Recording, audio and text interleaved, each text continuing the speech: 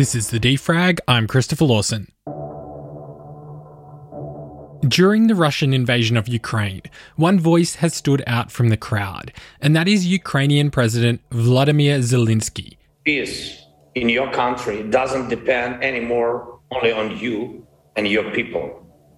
It depends on those next to you, on those who are strong. He's an unusual president in that he doesn't come from a career in politics. He actually comes from comedy. He played the Ukrainian president in the TV series Servant of the People, and in 2019 he was elected the actual president in a landslide victory. So who is Zelensky, and how has he been able to drum up so much support from other nations? Well, Zelensky is interesting. He sort of came from the clouds in that he was politically a nobody previously. He was in fact an actor, a comedian, who starred in a series where he played, funnily enough, Ukraine's president, and various other roles like being the Ukrainian voice of Paddington Bear when it was dubbed into Ukrainian. I'm Matthew Sussex. I'm a senior fellow at the Strategic and Defence Studies Centre at the ANU. Ukraine itself has had a huge problem with not just political turmoil, with various leaders ending up being poisoned or done for corruption or fleeing, and this was exactly the same kind of sort of turbulent continuation of Ukrainian politics. So Zelensky came to power basically saying, I'm going to try and clean up Ukraine. I'm going to try and restore some sort of order to society. We want to get back on a path towards eventually EU membership and so forth. So definitely a pro-Western approach that saw him elected. And before this conflict started, interestingly enough, a lot of people had dismissed him as a lightweight.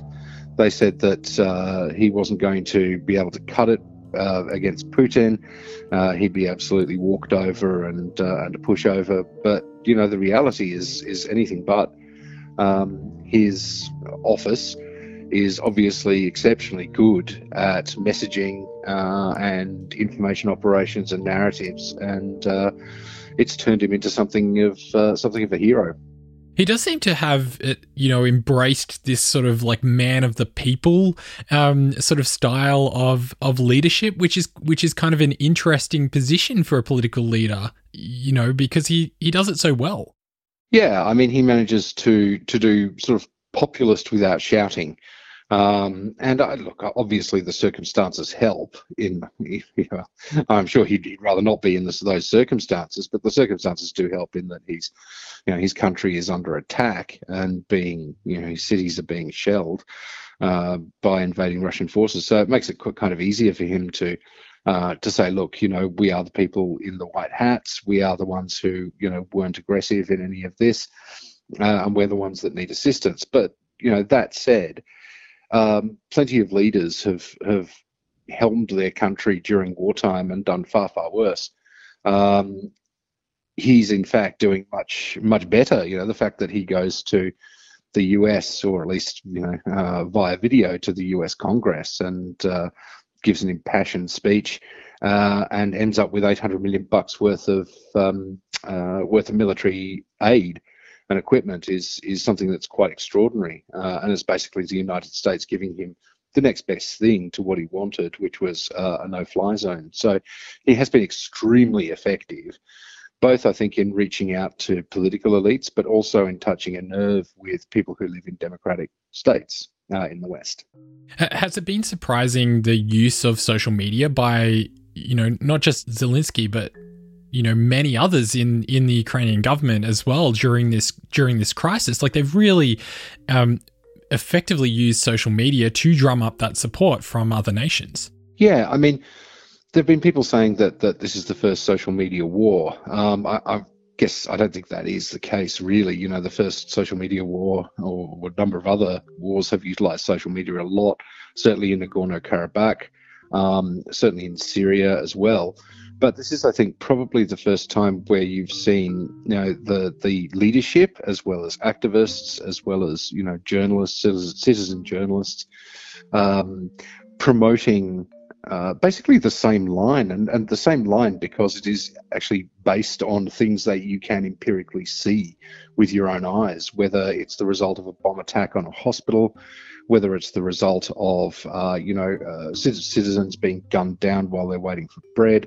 It all kind of corroborates the story. So there's less room, I think, for the kind of smoke and mirrors that often does go on when it comes to social media. Now, I'm not saying that doesn't. Of course, there were all sorts of memes and sort of totems built up with this war. The Ghost of Kiev was one of them. This fighter pilot who was supposedly shooting down loads of Russian jets.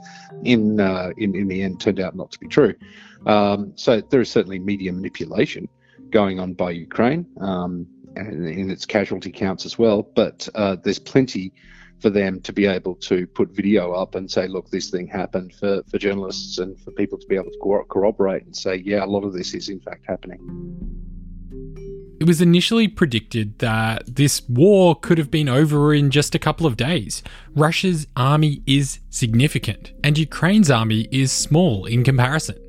So did Vladimir Putin underestimate Ukraine and the passion that Zelensky was able to drum up? That's coming up after this short break.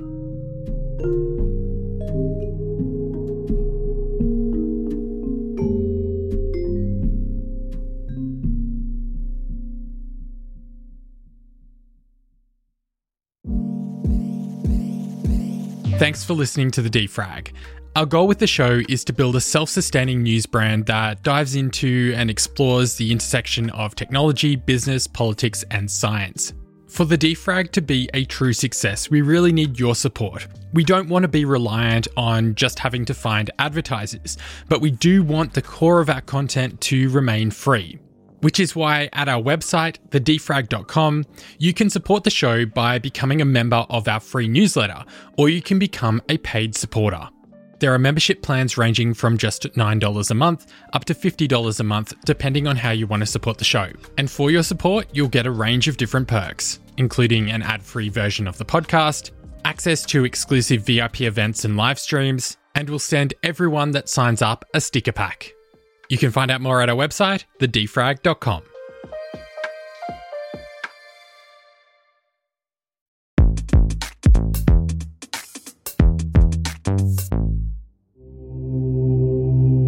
The Ukrainian president Volodymyr Zelensky might just be the wartime leader that Ukraine needed. A voice of the people who can stand up to Putin, unite the West, and rally Ukraine's citizens into action. So did Russia underestimate Ukraine going into this conflict? Oh, absolutely. There were a bunch of underestimations, I think, that went on. The first one was that Putin underestimated the capability of his own armed forces, and that's been, fairly well documented as the product of a whole bunch of creative accountancy when it comes to what the Russians had on paper versus what they had in actuality, as well as problems with their doctrine and training and so forth. But the second miscalculation was this idea that Putin seemed to get into his head, that the Ukrainians would welcome Russian soldiers with open arms. That they were led by a cadre of Nazi thugs in league with the West and in league with NATO. Whereas in reality, of course, quite the reverse has happened. They weren't greeted with flowers, they were greeted with Molotov cocktails.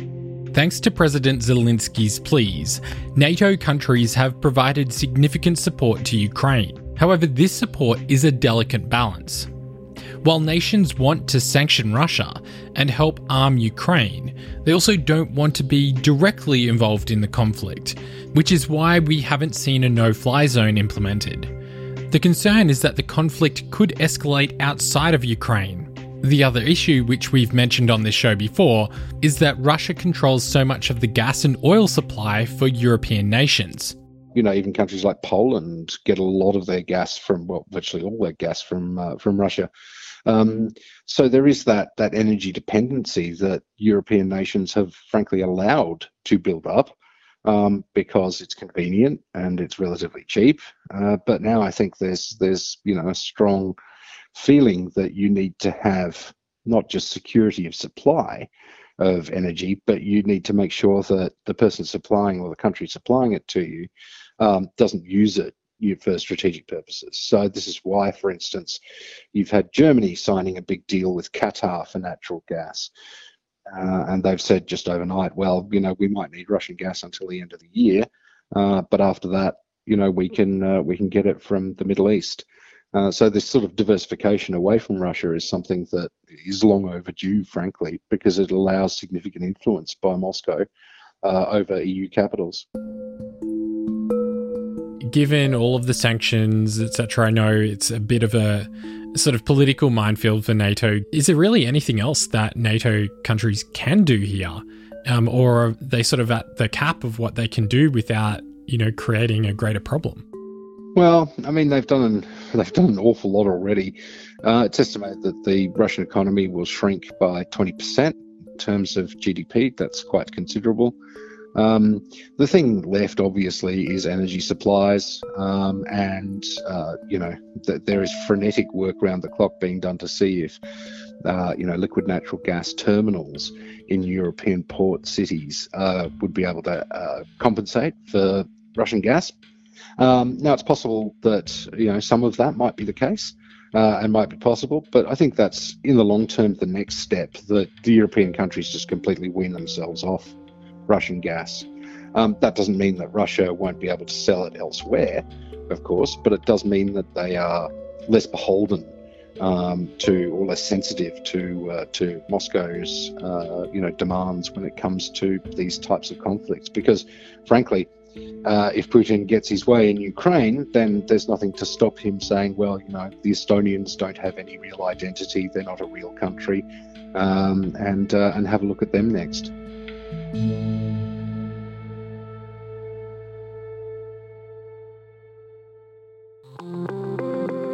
Also making news today, Epic has announced that it will be donating all proceeds from sales in the popular Fortnite franchise for the next 2 weeks to the efforts in Ukraine. Fortnite has just launched a new season and will donate proceeds made until April 3rd to a mixture of humanitarian and aid organisations including UNICEF and the UN Refugee Programme. The Biden administration has found that the Myanmar military committed genocide and crimes against humanity against the Rohingya minority. Back in 2017, Myanmar's military attacked the Rohingya Muslim community in Rakhine State, forcing over 700,000 people to flee into neighbouring Bangladesh. Myanmar's military has previously claimed they were conducting anti-terrorist operations. In 2018, the UN said the Myanmar military should face charges of genocide. However, at the time, the US referred to it as ethnic cleansing, which has no legal definition. Now the US is formally calling it genocide. Despite repeated attempts at dialogue, Myanmar's military is still in control of the country and is refusing to hand back power to the civilian government. And Telegram has had its ban lifted in Brazil. Late last week, Brazil's Supreme Court banned Telegram after the app ignored court orders regarding the removal of an account spreading misinformation. Brazilian officials have been worried about incorrect information being spread on the platform ahead of presidential elections later this year. Telegram said at the time that the court emailed the wrong address, and they've now quickly responded to the ban and are actively making changes in Brazil to combat misinformation.